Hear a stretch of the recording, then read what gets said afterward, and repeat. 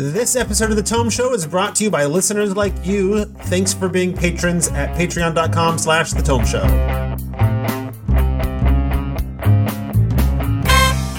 Welcome to the Tome, a D&D news, reviews, and interview show, and I'm your Tome host, Jeff Greiner. And I'm Tracy Hurley, and in this episode, we're going to go back to the original 5e adventure. We're going to tunnel deep below as we discuss Phandelver and below, the Shattered Obelisk.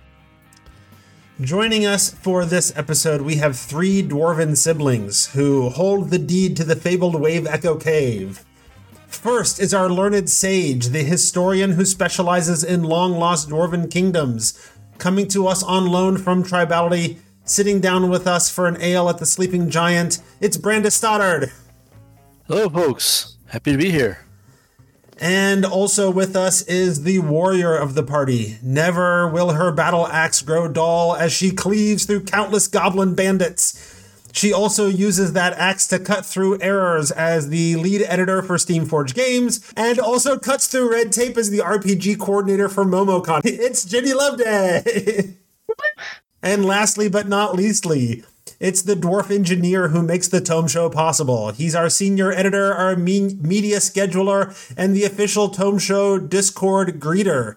He's my friend and a good man, without whom I likely would have had to kill the podcast like so many mind flayers. It's Sam Dillon.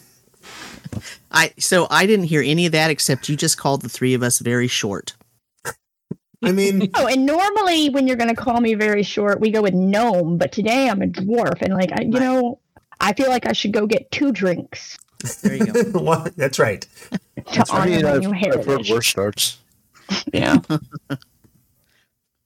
So we've gathered here to talk about Phandelver and below, the Shattered Obelisk in this episode. The adventure published by Witcher of the Coast returns to the adventure that came out way back when 5e was in its infancy with the starter set, the first 5e product to officially hit shelves. Only this time, finding and liberating of Wave Echo Cave is just the beginning as the story proceeds for another 8 levels or so as the heroes explore the region, the Underdark below, and threats from... other places. I wonder where. So, full disclosure, who is working from review copies? I'm working from review copy, as usual. I am working from a review copy also. I shelled out my own hard-earned gold pieces, as usual. And Tracy and I are working from review copies from D&D Beyond, as well as physical copies that I have not yet sent to Tracy. But I have it sitting upstairs next to the Planescape box. So she has to wait, but she has to wait, but she gets all the special covers. Just so that the Tome Show listeners know, Jeff does offer to send me copies of these things, and I always decline because I buy my own. He's not just a mean old Grinch, okay? I mean, to be clear, I have also purchased one. We need multiple of everything in this household. I like that style. That's good. Excellent. All right, so I always have to look at the title to capture all the parentheticals here. Phandelver and below, the Shattered Obelisk. What is this adventure about? Who wants to start explaining it to us? Well, it's about an obelisk and it got shattered. It's below Phandelver. Except it's not kind of really... it's not at all. It is not at all. There are pieces of a shattered obelisk in the story, but it's not really about shattering the obelisk. It needs to be said that a D&D adventure title that actually is about what it says it's about is not normal.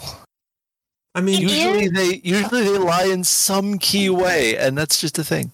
Dragon Heist. Yeah, there was no thunder from the Storm King. Not a single bit. Right. I don't know why that was the first one that popped in my head. Descends into Avernus, descends into Avernus.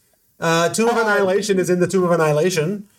The Frost Maiden did put down a rhyme. She did have a rhyme, but the whole rest of, after chapter 3 was not about the Frost Maiden's rhyme. I mean, no. Yeah. I will say though, if you just stop at the colon, it's correct. Phandelver and below, we've done it. Yes. Although it kind of goes Phandelver below and beyond. Below and then below some more. And below or Below like the Bed Bath and Beyond. Yeah. But yeah, it's it starts out with the classic story, The Lost Mine of Phandelver, which, as you said, the dwarven siblings there trying to figure out what's going on in Wave Echo Cave, and then we head down because there's an illicit plot. Yeah, although there were... So it's a reprinting of Lost Mines of Phandelver, mostly. There have been some tweaks to it. Mostly, so far as I can tell, those tweaks involved sprinkling in a handful of psionic goblins that you kind of run into every now and then or catch evidence of. Sam thinks there's more. Those are additions. The tweaks are things that are slightly different. Like, for example, because this was developed at a time when they don't use XP anymore, so there's no XP listings in this like there were in the original. And they took out all the advice for new DMs, so that's all gone because that was in the starter set. But then in terms of the adventure, like they changed a few names. Like there's a bugbear named Mosk. The Nothic, they gave him a name. They changed some of the treasures, and they changed them to be kind of less grim. Like the goblin Yimik used to have like gold teeth or something in his pouch, and now he just has a couple of gems or something, like things like that, right? So they tweaked a few things. Glassstaff's familiar is now, it was a rat and now it's a quasit. They took out most of the orcs from the adventure. There's almost no orcs in this adventure at all. There's only like one. They turned them all into bugbears. They added some maps of places that didn't previously have maps, like Wyvern Tor and the Old Owl Well. They redid a lot of the artwork because the original artwork was pulled from other things, and now they've got brand new illustrations. Yeah. Which is the opposite of what Wizards usually does. Usually Wizards recycles artwork from previous things. This time they undid the recycling and gave us original stuff. Yeah. They also changed the druid to a woman. Yep. Yeah, I was going to say they diversified the cast a little bit more, the NPCs. In the original, pretty much all the important NPCs or the ones that had anything to do with anything were all just white human men. And that was a big one that I had an issue with, because I ran the first one probably about 20 times because I was running it. At least, like, because I was running cons, so I was helping run it there, and I remember there being a lack of female characters, and I even had a blog post where I counted them. It felt like there was more. I just didn't get a chance to count in this version of it. They've also added two very important new characters. You meet Gwyn Orsong, dwarf scholar, and then Rivabiddle, an archaeologist gnome. But those are the new part. Those are in the new chapter, right? They're not in the... So, like, I'm only talking about, like, changes in the original. I guess what I'm saying is... I guess that's true. Yeah. They are... The changes they make all seem to kind of fiddle with things that maybe make it a slightly more well-rounded kind of adventure, right? Thought you got introduced to Gwyn in the first bit, at least. It mentions her because she is the sister of the Stone Hill Inn owner or something like that, but she's not really in there. It just mentions that she's going to arrive shortly after the PCs. But they did add a couple other things too, because they added that there's a couple places where you might see some weird goblins with some green stuff around them or something. Like that's added specifically to kind of connect to the rest of the book. But mostly, I mean, the adventure is the same though. The adventure part of that is the same. The same kind of maps for Wave Echo Cave, the same maps for the original goblin like hideout, the same map for Cragmaw Castle. All that stuff is the same. They just kind of tweaked things and made it a little bit nicer. Some things they explained a little more clearly where it was just kind of wasn't important before because it had a little bit of advice. Now they've explained it because they took all that basic DMing advice out. So I guess I remember Gwen, being mentioned more specifically to Tracy's point, because it was kind of exciting to be like, yes, the woman is on her way to help. Yes, things are going to go well. Yeah. I don't get me wrong. I love that they did that. I just, but she wasn't in the original at all, right? Or am I remembering incorrectly? Okay. Yeah. She was not. It is not as important a change as any of the things that anyone else has listed, but I think they also took out the Gauntlets of Ogre Power as a treasure item, because I can't seem to find it. And I remembered it being there. No, overpowered gauntlets. Yes, I don't remember where, but I remember seeing Gauntlets of Ogre Power. But you had to spend at least an hour digging through rubble to find it. So have I just missed that? Okay, I believe that. Yeah. Because that stood out to me. I've been looking for it, but. Yeah. I have read several times, but never actually run or played the original Phandelver. So I've played it. I mean, I will say they're not in the magic item appendix. I have played it in sort of a very roundabout way. I tried to run it once, and the group kind of bounced off it. It wasn't really hitting for us, the original. But then in the Tuesday night game that isn't running tonight for reasons, the DM has used all of the maps from this for other things. Mm-hmm. And sometimes he's used a bunch of the encounters from it too. Like we've been to a version of Wave Echo Cave that has the Forger spells and all of this, because he liked that part.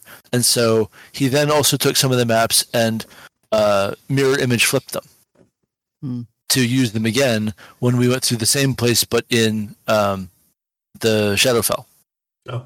So, I thought you were going to say when maps. You went in one direction, you went through it, and then as you were coming back from whatever location you were at, it flipped it around when you were coming through the second time. That would have been pretty funny.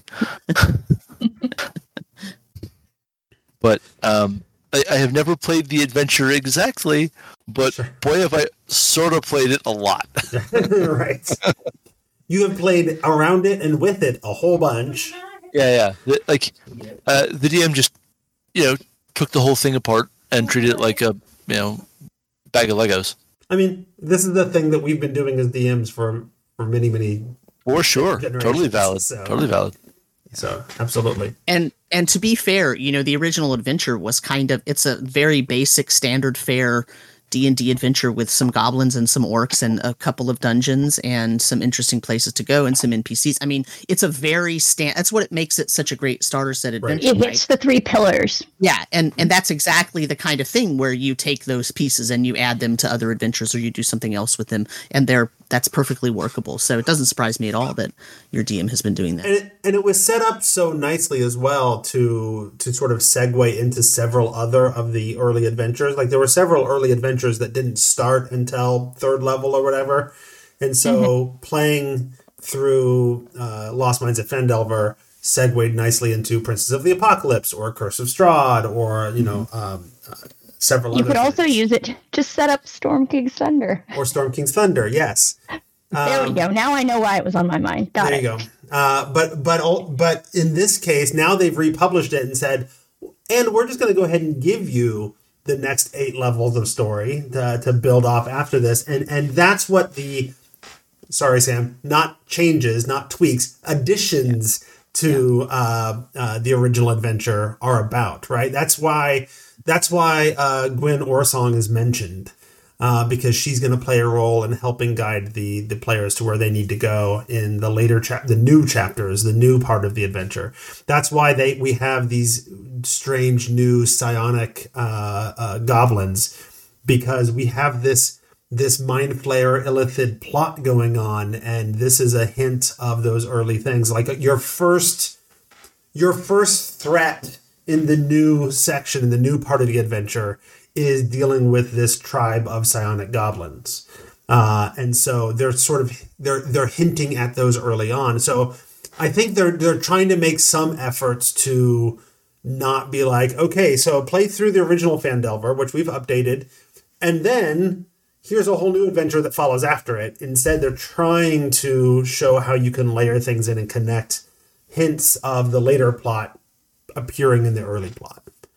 And whether they do that very well is a topic for discussion later on in this episode. Or we could talk about it now. Go ahead and talk about that, Sam. How well did they do with that effort? Well, okay. they do just okay. I mean, some of my suggestions have to do with interspersing that in more, right? Mm-hmm. Like, okay, so there's a couple of mentions of psionic goblins. Well, big effing deal, like that. That's like, oh, notice the thing, but notice that the shards are actually, some of them are located in the town, right? And yet the whole first 4 or 5 chapters of this thing, we don't hear anything about the shards. We don't see any effects of them. Nothing happens, and they just happen to be in town, which we find out when we get back from Wave Echo Cave. Like, to me, that's a missed opportunity. They could totally do something there. In fact, we find out about them after they've been stolen. Oh yeah, they were there all along. Oops, we should have mentioned there. that. Yeah. Right. They were completely inconsequential. There's a giant black stone embedded in the bar that you're hanging out at, and we just never mentioned that in the description. Right. Yeah. And never had any effect whatsoever. Right. And then, so like, I feel like they could have done a much better job interspersing the sort of psionic weird stuff, even later, maybe not at the beginning, right? Because you want to sort of ease them in, and first level characters are very squishy, but like by the time you get to Wave Echo Cave and you're dealing with, what is his name? Nezanar, whatever they name the spider. Yeah. He has nothing to do with anything psionic at all. There's no kind of weird elements. There's nothing there, right? They don't connect the forge of spells at all to any of this secret power that has to do with the obelisk, which that to me is also a total missed opportunity. Mm-hmm. Like, if you're going to have like some kind of powerful magical creation font, like why isn't that connected at all to the other weird, powerful magical stuff? Like, you know what I mean? Like, I feel like it's missed opportunity. So having said that, I will say that I kind of understand why they didn't, because they really did still keep like the first 4 chapters of this very kid friendly, right? Like, you could run your 6 or 7 or 8 or 9-year-old through this. I wouldn't necessarily say you could run your 5 or 6 or, well, you couldn't run your 7 or 8 or 9-year-old through, chapter 6 when everybody starts suddenly having mutations and Daisy the cow sprouts tentacles, and you know what I'm saying? Like, that's a little creepy and weird, and it depends on your own child, and them it best, depends on your child. Like, I started playing D&D when I was 9. I would have totally loved it. I would have been totally into it, but I understand why they wouldn't necessarily want to force that onto a book, right? Because I could see an outraged response if they completely infused kind of weird tentacle stuff and weird far realm stuff and like weird mutations and weird like body manipulations and all that stuff into the very early chapters. I could see a lot of protests from people who love the Phandelver, the original, and then saying, what did you do? You ruined this. Like, I can't use this now. And I bought this book for $50 and now it's unusable. Like, I can see that. So I understand why they didn't. But my advice is that DMs, kind of try to infuse more. If your party's into that, if your group is into that, if they want to do it, like, do that more and add it earlier so that it is a theme throughout the whole thing. And it doesn't just suddenly show up in chapter 5 with, hey, by the way, there were these shards in town all the time. Right. And I think there's also an element of not just the kid friendliness of the original starter set, but there's also an element of like a lot of people have played that adventure and they don't want to completely destroy it. Like, if you change it too much, then it becomes why didn't you just create a new adventure in Phandelver? Yeah. Why did you recreate this thing if you're going to change it all? So I get some of that. A weird reaction to it though, because like I did have the nostalgia thing for the original part and then when I get to the part where the town is weird stuff's like really bad stuff's happening, right? Mm-hmm. I'm like, why did they do that to that nice little town?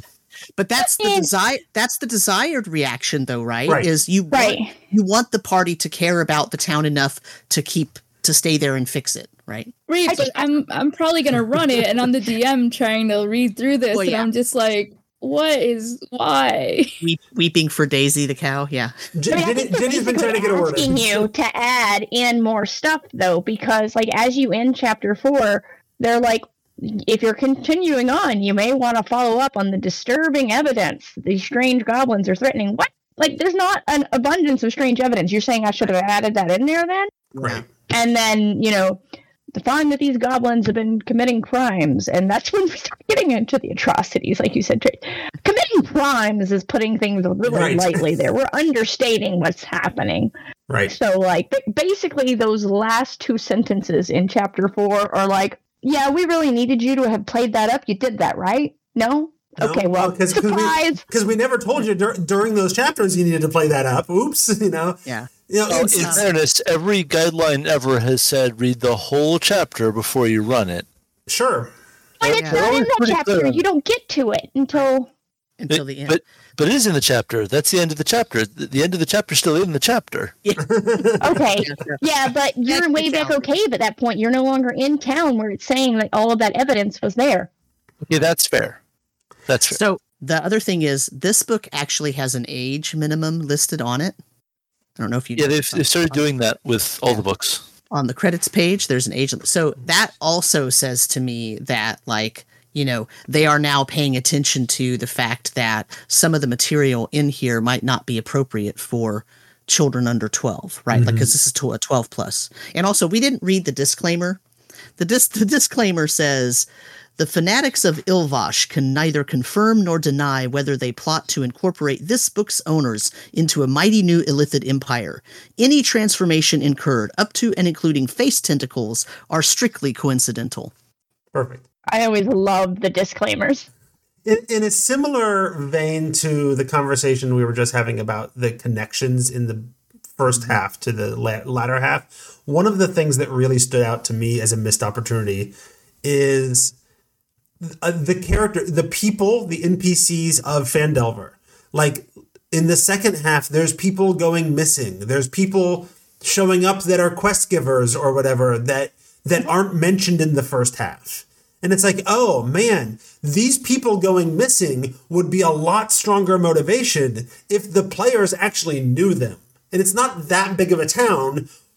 Why can't I know? And so many of their books, they take up the time to put together a dramatis personae, right? Where you can look at all the NPCs that are named and listed in the book. And yet this is the one time I really wish that existed here. And there's not one for the first time. I really wanted there to be one. And it's just not that. Because I want to sprinkle in those NPCs early on. Those are the people you're hanging out with at the tavern or whatever. Those are the people that you met on the street who were nice and gave you a crust of bread or, whatever it is, right? I want you to have met and cared about the people of this town so that when they disappear and go missing, you've got more motivation to actually do something about it. Because honestly, some of the threads from one chapter to another chapter are a little thin. There's if your players need to be motivated or need to be given some extra motivation, it's just not necessarily there. There's sort of a hint. They got a name that there's another place that you could kind of go investigate, or maybe you got another idea and then now we're off the rails. But if there's NPCs that they know and they care about that are missing, and that name is mentioned with a place that they might be, that's going to drive people forward. Mm-hmm. So and there are some sidebars talking about, our connections are a little light here if your players aren't the kind to connect for themselves. So here's what you do. Right. Because it's, are the players lost at the bottom of page 36, for example.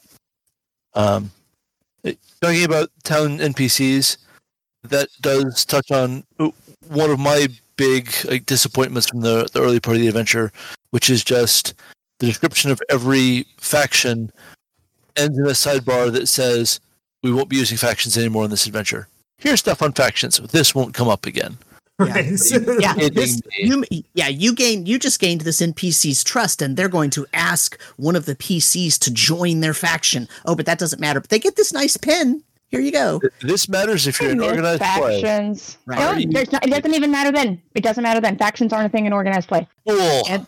And the thing is, here's why that's disappointing to me. It's not that I don't want to know about factions. It's that my players are going to be like, ooh, cool, I'm an Harper now, or, oh, I'm a part of the Order of the Gauntlet. Let's go figure out what we could do for them. Like, how do we find them, and how, what's our next mission for them? They're not, they're going to be more interested in that So I can't even really present that unless I'm planning on doing something with And it. everyone wants to join the Harpers now after Edgin. I was gonna say, after the movie and they start bringing back some of those factions. I can't believe that they haven't pushed factions more after the movie where they played such a key role. Yeah. They've just never quite hit on how to handle factions right, including the core problem of what to do about faction goals if not every player joins the same faction, and faction secrets and that kind of thing.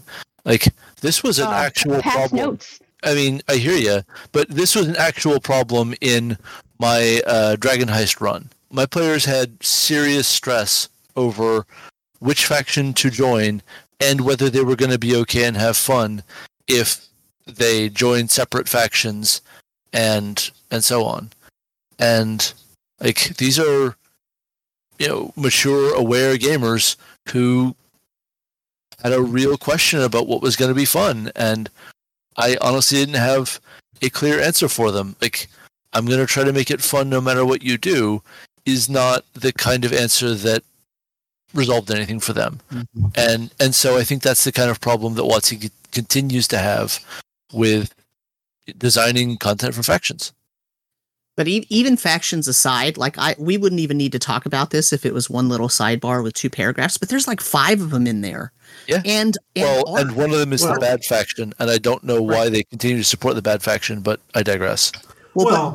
So my thing is that's 2 pages of text that they could have used for something else, right? Hello, that's when you can add in, even if you don't want to intersperse it in the actual first 4 chapters because you don't want to sort of do what we said earlier and sully the original, right? But you can add 2 pages of suggested, here's some suggested ways to add this flavor throughout. If you want to, if you think you're going to run this whole thing, here's how to, that only takes 2 pages, maybe 3, but you could get rid of all that faction talk that leads to literally nothing in this adventure and get rid of a couple of the art of the faction thing or put some other art there. I don't know. It just, they start with the factions all the way up in the adventure hooks where they mention where 2 of the hooks are strictly related to factions. Yeah. Yep. Well, I think I think the original was ingrained in the factions very intentionally because they originally envisioned 5th edition being much more faction heavy, right? Yeah, for sure. And so I get that being there, but no one to blame but themselves. Sure, but the new chapters. The first part of the new chapters involves running around town or doing things nearby. The factions could absolutely continue to play a role and then start to sort of fade in their importance as you go into the Underdark, and you're not going to run into your faction mates when you go deep into the Underdark sort of thing. Depending on which faction you're in. Yeah. That is the kind of thing that is probably more of an advanced jamming skill. And actually teaching players to do that with subtlety is probably genuinely hard. Mm-hmm. Not sort of, we have to put some effort into it writing, but okay, we need to write this in a completely unfamiliar way to just teach you how to do this thing. Well, that would be the whole adventure probably, is teaching a skill in GMing terms. So we've been ragging on this adventure for a little bit now. Sam brought up a topic that I absolutely wanted to talk about. Tracy, do you have another thing you wanted to drag it through the mud over? A little tiny bit. Uh-huh. So with the stuff you guys have already been talking about the lack of continuity, or not continuity, but not really helping the players feel and their characters feel connections to the town as well as they could have. They do a lot of using kids in danger as a way of making players want to go places. And I noticed that. Yeah. And then most of the people that were kidnapped, I believe, were women because there was a lot of wife of somebody. There were some where they had same gender relationship couples, which is cool to see, but the number of women compared to other ones was kind of interesting too to me. It's all the ragging I want to do, but those are the 2 of the things I noticed. You did. And honestly, we've been talking a lot about the lack of connectivity between the first half and the second half. And that's true. That said, it's less jarring to me than Tomb of Annihilation.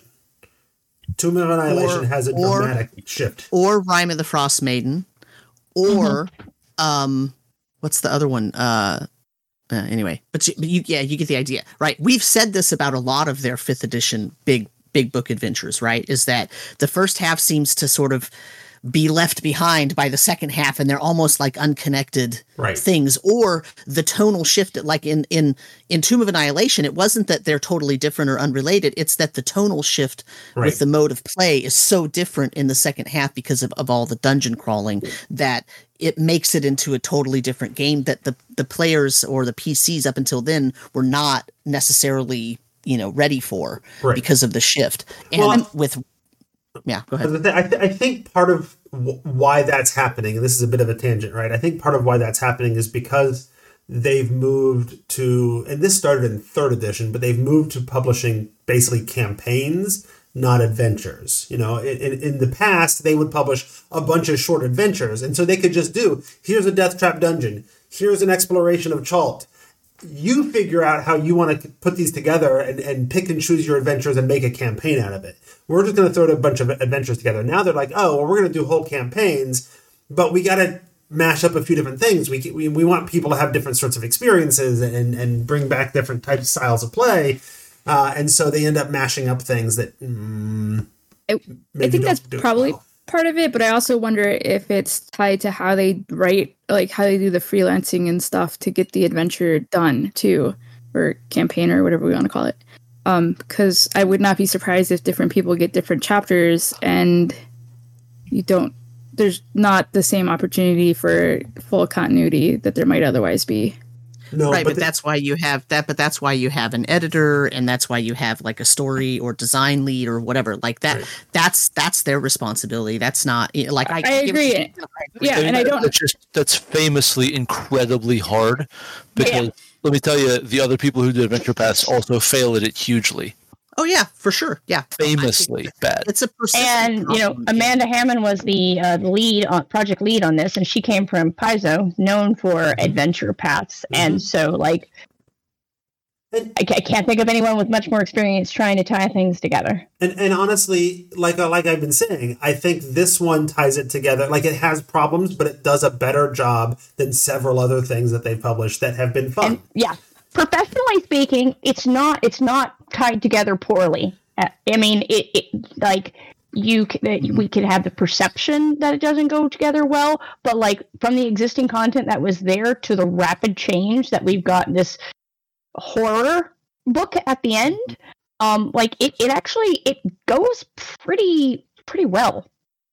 Yeah, and don't get me wrong, like my complaints, I fully see them as nitpicks and suggestions for how to improve it for your own home game. Right. I think this is one of the more cohesive adventures that have been produced. For anyone listening, I love this book. For such that level span. Yes, I do too, just to be clear at the beginning. Right. But for this level span, from 1 to 12, this is one of the more cohesive Wizards of the Coast adventures for 5th edition. I agree with that. I agree. But they also already had chapters 1 through 4 written and released for 10 years. So there's a lot that they could have done there other than just take out the newbie DM advice and the, not Enrique trans advice. What did Enrique do with this? Hi, newbie. Anyway, but that, for this treatment. Yeah, other than taking that out, right? They could have done some other things, right? And I know there are reasons. I'm not saying that, how dare they? I'm just pointing it out. These are the things I noticed. As I read through this, I'm like, oh man, missed opportunity. Oh man, missed opportunity. Yeah. Oh, they changed that, but is that really consequential? Changing what's his name? The one guy's his treasure from teeth to stones doesn't do anything, and taking the guy's eye patch away and hiding the gauntlets of ogre strength, like those changes, okay, whatever, that's inconsequential. Those things don't really matter. They're just things to notice if you know the adventure really well, to know that they did go through and change a lot of little minutia, but they didn't go through and add really good interleaved connectors. Right. Well, they left it to us at the end by saying, and you can add these people back in as the party meets them or whatever. And I think I would have been fine with them not adding all of those connections if they had at least given us the tools to make it easier to do it ourselves. You know, if there was just a list of here's all the NPCs mentioned in this book from the town of Phandelver that they might run into in town. And then I can figure out which ones are going to disappear and which ones are going to show up, be quest givers later and connect them in. I want to go back to one thing that we did mention and point out a difference here. So we talked about factions a lot and how much is still included there. Those 2 adventure hooks were not in the original one. So clearly they have plans to push factions back more into organized play, because that sidebar about it being a thing in organized play also did not exist. So maybe they're running behind on that. Maybe it'll all make sense in due time. Or maybe they hope so. Or maybe they had plans and then the movie wasn't the runaway hit they were hoping it was going to be, and so they're just like, oh, maybe. There's a lot of stuff going on in organized play right now. Uh-oh. Yeah, like the movie wasn't the runaway hit with non-gaming audiences they hoped it would be. Yeah. It absolutely was a runaway smash hit, beloved by nearly all. Yeah. How many tickets did you buy to see it? I mean, I only went once, but there's 4 of us, so that's a lot. I took my whole gaming group. I saw it twice, but we bought tickets to see it 5 times so we could get the collectibles. Very nice. All right. We literally paid for the movie. We paid the movie ticket price for the thing. Nice. So you get the popcorn bucket. We have the dragon head, but not the D20. So if anyone has an extra D20 popcorn bucket that you're willing to part with for a reasonable sum, hi, my name is Jenny Loveday. I'll pay shipping. Once upon a time, there was a 3D model for it, and I was going to grab it and 3D print it, and then I think it got pulled shortly after I saw it. So there's tons of great things that they had for it, like the 2 popcorn buckets. They had a stein. In some other countries, they had the dice tower thing. Yeah. They had the prince, and we have the prince, the maps, and the dragon head one. That's what we have. Right on. Anyway, we should talk about this adventure. Let's talk about the adventure. So I want to call out some cool things that they do later on a very practical jamming level, because we talk about practical jamming a good bit. So I'm just kind of flipping through. I'm looking at chapter 6. There's a section where they're actually getting into. Okay, so there's the challenge in this room. Here's what happens if it all goes wrong. Mm-hmm. I love it when adventurers don't assume success just to move forward. Yes. Right. Especially with the what was it, the race to collect the 3 remaining obelisk pieces. Yeah. Right. So there's the solution to area T20. There's an incorrect solution and an alternate solution. Mm-hmm. Right. I love that there's coverage for that. And then in the very next room, there's also the if the characters fail inline header heading for. Yeah, that's awesome to just give support for other outcomes and help DMs know, it's okay if they fail. Running out of hit points isn't the only failure condition, and that's all right. The adventure can continue and everyone can have fun. It's okay if NPCs push really hard to the point that the PCs have to retreat. Great. I love the story tracker to track stuff like that and whatnot. Yeah. At the back of the book, by the way. I've been mostly working from the digital version, so I haven't looked at the story tracker. Yeah. And they give you 2 copies of it in the printed book in case you write on one and then realize that you should have photocopied it. Yeah. And they do mention it at the beginning, just for the audience. There's some front matter that talks about how certain of these mutations might take hold, and talks about, talking to your players about the themes and the different horror aspects and stuff like that. And it mentions the story tracker, and it talks about, that this can get complicated if they're doing 3 or 4 different little quests and all that. And honestly, there's less to track in this story than Witchlight. And that's the first time I really saw a super useful story tracker that they included. Witchlight has a lot, there's a lot of things in chapter 1, and they will re-show up again in every other chapter. Everything that you do in chapter 1 affects what happens later on in the story. And so there's a lot to sort of keep track of in that one. And that's where I think they started playing around with story trackers, and it was super useful there because it was necessary there. And then I think they figured out, and it's a little bit useful everywhere.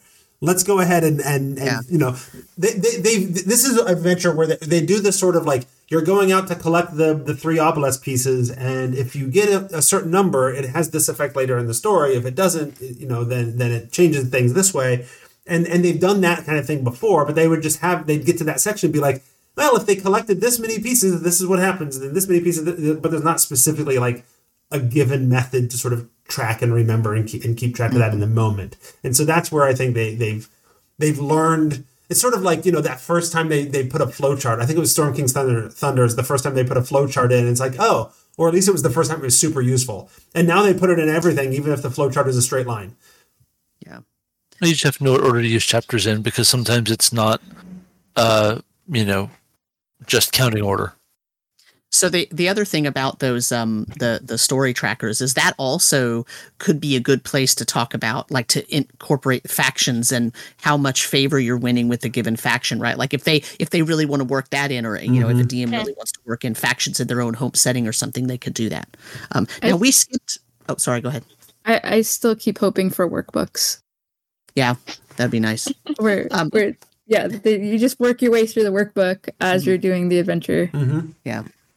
Brandis skipped all the way to chapter 6 to talk about something. I actually want to go back to chapter 5 and talk about something that is I wasn't really doing awesome. A chapter by chapter breakdown, but go ahead and what do you want to talk about? Because we're not going to have time to do that.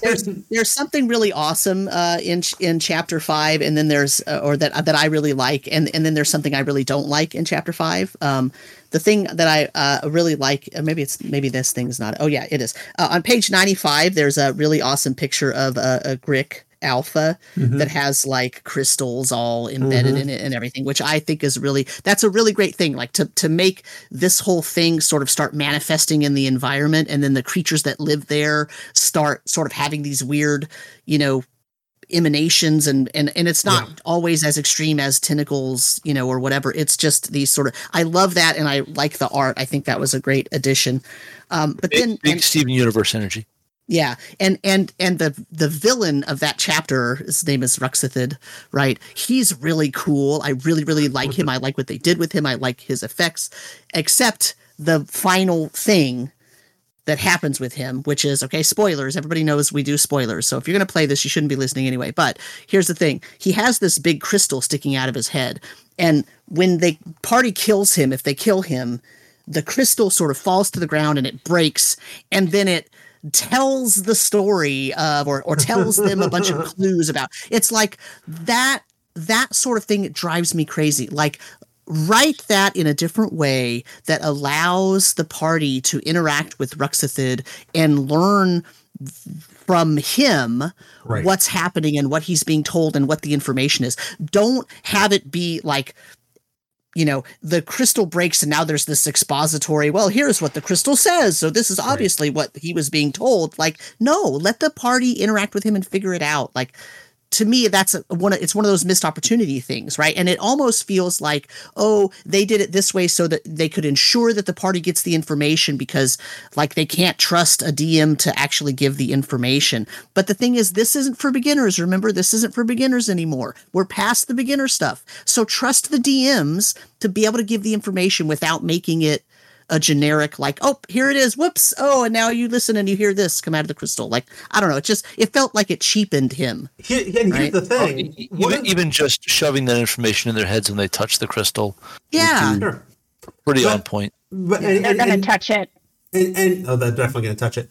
But one of the things that Sam mentioned is that, like, let them interact with Ruxathid, right? And actually, I feel like that's one of the real strengths of this book is that there are, like, it's not Witchlight, whereas Witchlight was designed so that you could theoretically run the entire adventure and never have a fight. You're not going to. Oh, you're going to fight in this one. Yeah. In this one, you're definitely going to fight. But there's a lot of encounters where it's like, but here's what's going to happen when like, it's not, the fight is not a foregone conclusion in a lot of these encounters. Like, you walk into this place and there's this Alhoon, this Illithid Lich sitting in a chair there, and they just want to have a conversation. If you attack them, they'll defend themselves. right? But they just want to, get information from you and figure out what's going on. And there's a lot of, you get to this fortress or whatever, and there's the guardians at the gate, and they don't just attack you when you approach. They're like, oh, are you here to worship the thing? Are you joining the congregation? What's going on? How you doing? There's a lot of situations where it's not and Ruxathid is one of them. Like, there's a conversation with Ruxathid before it has to devolve into a fight. That's the time to give the exposition. Exactly. That's my point. But also, to your point, they do that a lot in the earlier chapters too. They mention, if the party determines that they're overmatched and they want to try to parlay and talk instead, like, let them do it. That's, here's what these creatures want, or here's what these people want, and they'll talk to the party. Like, it even says. Now, it obviously also always gives the combat stats and tells what the setup is and all that, because they assume everybody's going to fight. But not everybody does, and they don't make any secret of saying, it's okay if they don't fight this. They can just try to get it out of it another way. And that's how you support the three pillars in an adventure, is by not assuming that one of the pillars is the only solution to the problem. Right. I have been heavily using the Descent into Avernus organized play to supplement my Descent into Avernus campaign. And one of the things, like, I have run into many things in some of those organized play adventures that I'm not super fond of. But one of the things they do super well is you get into an encounter and then there's a little sidebar on a regular basis of, this is how this pillar could play out in this encounter. This is how this pillar could play out in this. I'm looking at Jenny because I know she's been involved in organized play for some time, right? You clearly haven't played one in a while either, but that's fine. No, I don't play organized play, but I buy these bundles sometimes and use them to enrich what I'm doing in other campaigns. So the newest one I have is Descent into Avernus. Yeah, and that was when we were doing that then. It was great. Oh, you're not doing it anymore, huh? I mean, but my larger point for this adventure is, this is how you support that. The use of the three pillars is, you don't only provide a solution that relies on one pillar. You're going to have the combat stats because it's the social interaction is not the only way to solve this. But you're going to have the notes about how to roleplay these things, because social interaction could be one of the ways you do this, right? And so it prevents options that aren't always just, let's go ahead and kill it. Well, and I'm just taking another look at this while we're talking about it, and it basically sets up that you have to fight him. Like, there is no option of, what if you decide to join him? You could decide to join him, right? But there's nothing in here about that, where that could have been a nice opportunity to have even worse stuff happen, or something else, like have there be consequences for that. Right. I mean, you could join him, but boy howdy, is he the bad guy in the story at that point, right? I know, but some people are perfectly fine with that. Yeah. And if we're not playing organized play with it, then that's a legitimate option. It is. From neutral or even. I would argue that there are stories and there are campaigns that stories have themes, and they should, and the adventures should reinforce and support those themes. This is not an adventure that necessarily screams to me, this is something where there's moral ambiguity. Like, I think you kind of have to go into this one assuming that everybody's playing the good guy. You're right. There's not a lot of moral ambiguity here, but there is a bunch of transformation that could affect their mind and could cause them to start succumbing to effects from the far realm that they, that's one of the things that has to talk about in the beginning is, getting your players' consent for these changes that are going to occur. And the changes happen whether the PCs, the DM can choose not to have it happen. But if the party's all in, by the time you get to chapter 5 or 6, now you've had a couple of transformations. You might be starting to get, sort of influenced by the things that are affecting you, not of your own choice. That's true. And that could lead a player to say, you know what? I might actually feel a kinship with him and decide to join him. And that could be okay for my PC. Now, how the DM deals with that and whatnot is up to that party, but it is a possibility. So it should at least be mentioned, and it's kind of not I mean, even the first one is like, this is a disturbing voice, and he's urging you to go do things. Like, it's pretty much like right there. Join us. Right. Join us now. On one hand, you're right, and I get that. On the other hand, that's the beauty of tabletop role-playing games, is there's literally an infinite number of options, and they can't account for all of them in a book. Yes. I agree. But in specifically here, it says, like, if they show no sign of joining or they start getting violent, he attacks. But there's no other options. Right. So he's going to attack. It's got to happen. So they shouldn't word it as if they're not going to provide an or. It should be just when they show that they're not going to join, he responds, because that's what they now you've taken away player agency. When you finally get tired of role playing in this scene, then let the fight start. Yes. I have known players who have said when they were tired of an encounter, this has ceased to be a role-playing encounter, as a way to let everyone know it's time to roll some initiative, or just draw weapons and alert, whatever. I definitely said that too. All right, so it seems like we've had everything said that we want to say here. Right. Everyone's had their chance. All right, roll initiative. Right. I will, as a DM, on occasion pull a similar tactic where, like, it's clear to me that the role-playing has hit the plateau and it's not going to really go anywhere at this point. And I don't even say, have we all said everything we're going to say or whatever. I just tell them, okay, well, at this point, so-and-so is rolling initiative. You're welcome to join them. And then more forceful. And then they have, that says, like, this says that he fights to the death, but then it says if slain, which makes it hard to know, like, what else could happen. And then if he's not slain, because they could decide they could just decide to knock him out. What happens then? You do get some hint earlier, because there's a spot earlier where they explicitly, was it with the spider maybe, where they explicitly talk about if you don't kill so-and-so, then you can turn them over to this person in town and they will take them to the Order of the Gauntlet or whatever. But in this case, it's Ruxithit, so it's kind of like, okay, like that's when they're going to knock him out, tie him up, and touch that crystal, right? And that's when things.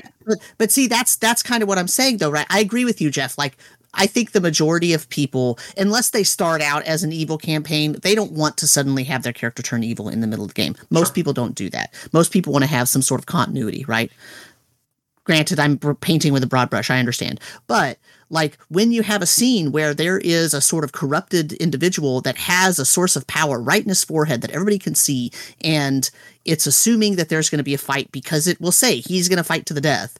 So if the party decides to knock him out, they're not going to take him over to the jail and put him in the jail, right? They're going to have to choose to do something else. And it gives, like, no advice about that whatsoever. Or how to give that information, because it's all based on the idea that he's dead and that the voices now are, you can hear it. Yeah. Yep. All right. On the other nitpicking, hand, I know. Yes, of course. Yes, no, me too. But this is that's the thing, right? So I know. So if I read the adventure and it sucks, I'm not reviewing it, right? Like I'm not. Because I'm not going to waste all the rest of my time on it. But I like this so much. That's why I'm end up nitpicking, right? Because, like, I love 90% of it, and it's just that, or 95%, and it's just a few things, right? That's where this is tricky, right? Because on one hand, we're passionately discussing the problems, but we're spending 90% of our time on the problems, even though.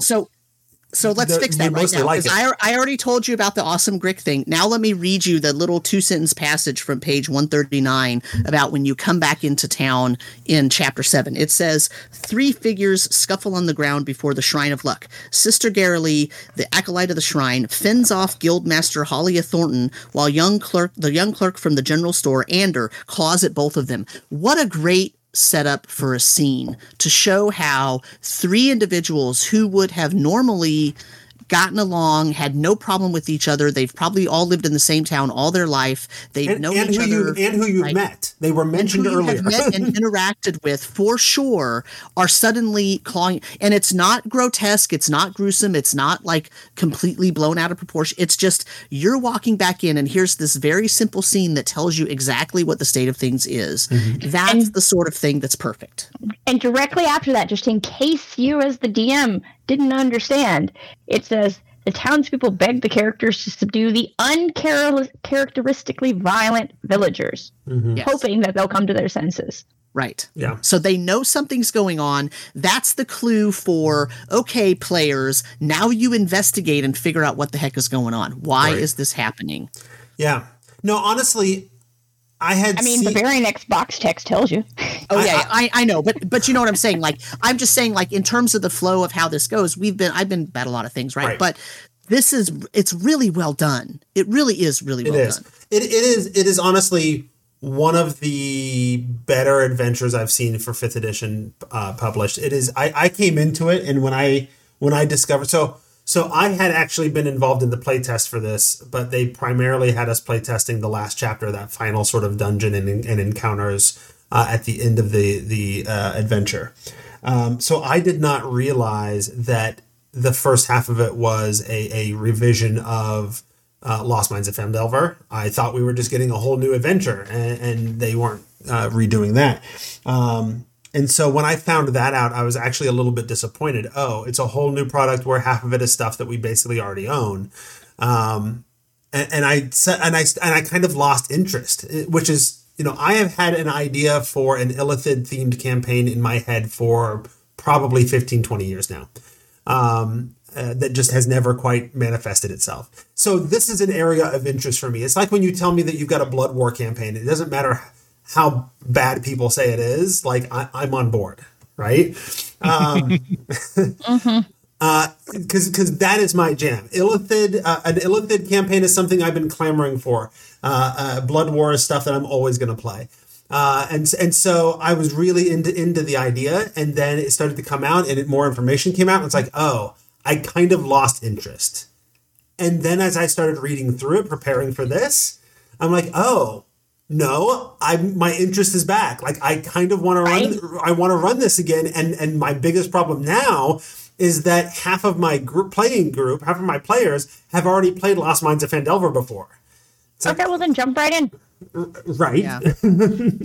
So here's the thing. I love it because I love Far Realm stuff, because I love Gates of Firestorm Peak and I love Night Below. And both of those dealt with weird Far Realm creatures, illithids, and weird telepathic stuff and creepy stuff. And it fits in that milieu perfectly. Yeah. We have a deep and abiding love of mind flayers, lithids in this house. So and they undoubtedly have a deep and abiding love for you. I can feel it in their tentacles wrapping around me. They just want to give your brain the last hug it'll ever want. Yeah. So Jeff, if I can be a little behind the DM screen for a second, Please. I think you could do something amazing by taking what your players most remember about their run of Lost Mine of Phandelver, right? And use that as, yep, okay, Lost Mine of Phandelver was solved. Now you're going through the wreckage that your previous PCs left behind because there are new problems there. Sure. And, then feed that into the back half of the adventure. Yeah, there's definitely a lot of potential there. They showed up, they did their thing, they started to see this, and they were like, no, thank you, goodbye. Part of the trick is that was with their previous DM before I moved to town, and they adopted me as their new DM. Right. No, you'd have to ask them to help you. I'd have to. Yeah, exactly build right. that. But that'd be kind of cool. Yeah, and I might still do it. I didn't. My next campaign, I have a menu of options for them, and I don't know where it's going to go. But well, sure. This wasn't going to be on it, and now it is going to be. So here we are. That said, we've been talking for over an hour. Well, I suppose once we edit out the 3 minutes of not doing anything at the beginning, it'll be a little bit less than an hour. But I thought this might be a good time to allow people to share last thoughts. My last thought was the thing that I said, right? I didn't want to play it. I'd lost interest, and then reading it has definitely hooked me and regained my interest. Who else has last thoughts they want to share? I mean, this is definitely one of the two main things that I'm going to pitch to my Friday night group if our now well past Dragon Heist itself campaign comes to an end. The other is Turn of Fortune's Wheel. I mean, I'm definitely interested in trying to find a group and time to have a group to play through this. If not just for this, but for the connections to at the end, very short mention of Netherese Obelisk, which tie in greatly to a lot of things that we're working on in this house. So, let's prime our people for the horrors to come. And this is a great primer. Mm-hmm. Other last thoughts, Sam or Tracy? Oh, yeah, I have a list. Tracy, do you want to go first? You only get a couple, like at most a handful. It's a lightning round. Have you met Sam? I know we already talked about it, but I'm super happy about the more inclusive art and stuff that's in it, and the gender balancing, among other things. Mm-hmm. Sam, last thoughts. Go ahead and give us your lightning round. My lightning round. I like the moving maze. That's really neat. Okay, out of time. Oh, no. Go ahead. I wish they would have tweaked it just a little bit more to make it go faster, so that it was obvious and that it could affect combat in those areas. But that's whatever. That's so tiny, right? Second thing, the obelisk. I also like that it ties in. And my group went through Rime of the Frost Maiden, and they did some weird stuff with that obelisk, and now they're back in time. So this actually could be a way for me to get them to go back and help those. Anyway, so nice. Those of you who know. And okay, so I've got two last ones. First of all, I'm a neurobiologist. How do you get the undying love of a neurobiologist? You have the party adventure in a giant brain. Okay. That would have been my second thing. Yeah. Last, I love that this thing is world spanning, but not world spanning. They keep the majority of the action in Phandelver and slightly, a little bit below and in weird far realm stuff. But it's not like, that's going to destroy the world, and it's really obvious, and you have to now go to Neverwinter, and you have to go to Waterdeep, and you have to go to all these places to convince everybody how important this is. No, you're in a little tiny town. It doesn't seem like it's spreading very fast or very far. It's happening, and you're calamity. Yeah. And so I love that. But yet at the same time, if they fail, it could end the world because it's Illithids, right? And it's far realm. But it's kept to a tiny area, and I love that because you could make that little area a sandboxy area, and you could adventure there for a really long time without ever having to worry about the rest of the world. And it's done really well. And it's worth noting, if the calamity happens and the party fails, there are consequences. And there's potentially world-shaking consequences. However, it's not the apocalypse. There is the rise of a settlement, a colony of new Illithids in the realms. Okay, that's now a problem that the world has to deal with. But it's not like the ritual's complete and the world is converted and it's a new Illithid planet, right? There's consequences. And certainly the Illithids would like to go ahead and take over the world.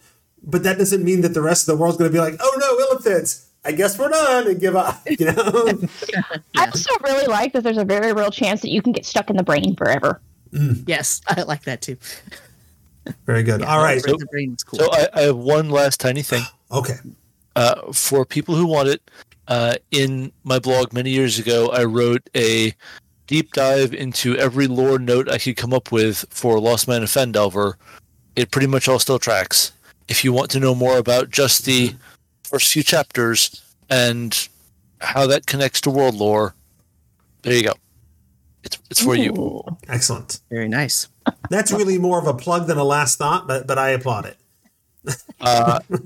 Look, man, we blog writers got to take what we can where we can. Absolutely. I've written nothing of the sort, so check out his thing. Brandis? It would be better. I want to emphasize that about Jenny. For real. Nothing but respect. And Brandis, have I told you that on my menu of next campaigns, that one of them that I'm working hard on is a Caesar Vidari campaign? Oh, God bless you. All right. I think we're going to call that the end of the episode. I want to say thank you to our guests. Sam Dillon, where on the internet can people go and find you?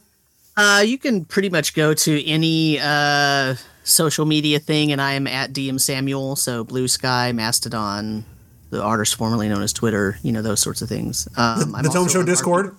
the Tome Show Discord, and RPG Musings is my personal blog. I haven't written there in a really long time because, life is hell. And that's it, pretty much. All right. Ginny Loveday, if people want to hang out with you and soak in your wisdom, where do they go? Well, if they want to do it virtually, you can plug my name into your Google and find me on all the social medias or at Ginny Loveday, if you prefer that. You can also go to my website, jennyloveday.com, which is correct now. Thank you, Jeff. And at least in that regard, there's something wrong on there still, I promise you. If you want to see me in person, I'm going to be at PAX Unplugged, and then I'll be at Winter Fantasy coming in February, and then GaryCon in March. Boom. That's my next 3. Nice. Ginny does all the fun cons. It's my job. Right. And if people want to find Ginny, I will point out that it is Ginny with a G, Ginny. Yes. So yes. All right. Like Weasley, for people who remember it easy that way. There you go. Brenda Stoddard, if people want to hang out with you, where do they do it? Well, you can find me on Blue Sky at brendastoddard.bsky.social. I write for tribality.com. My personal blog is brendastoddard.com, and my Patreon is Brenda Stoddard. All right. I also want to thank all of you out there who help support the show by being patrons at patreon.com/The Tome Show. $1 a month is all it takes to help pay the bills and keep the show going. And that's where I want to show my appreciation. So thank you. Thank you.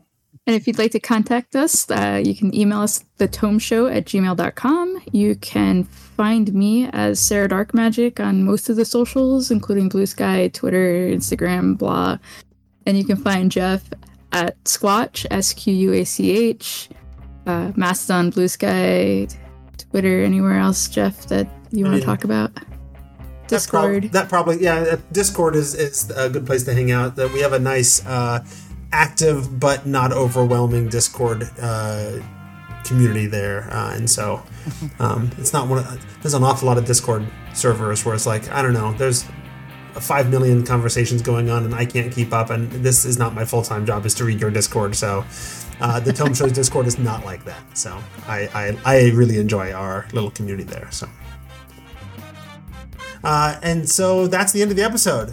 This is number 361, where we all got mutated into violent tentacle creatures in this episode of The Tome.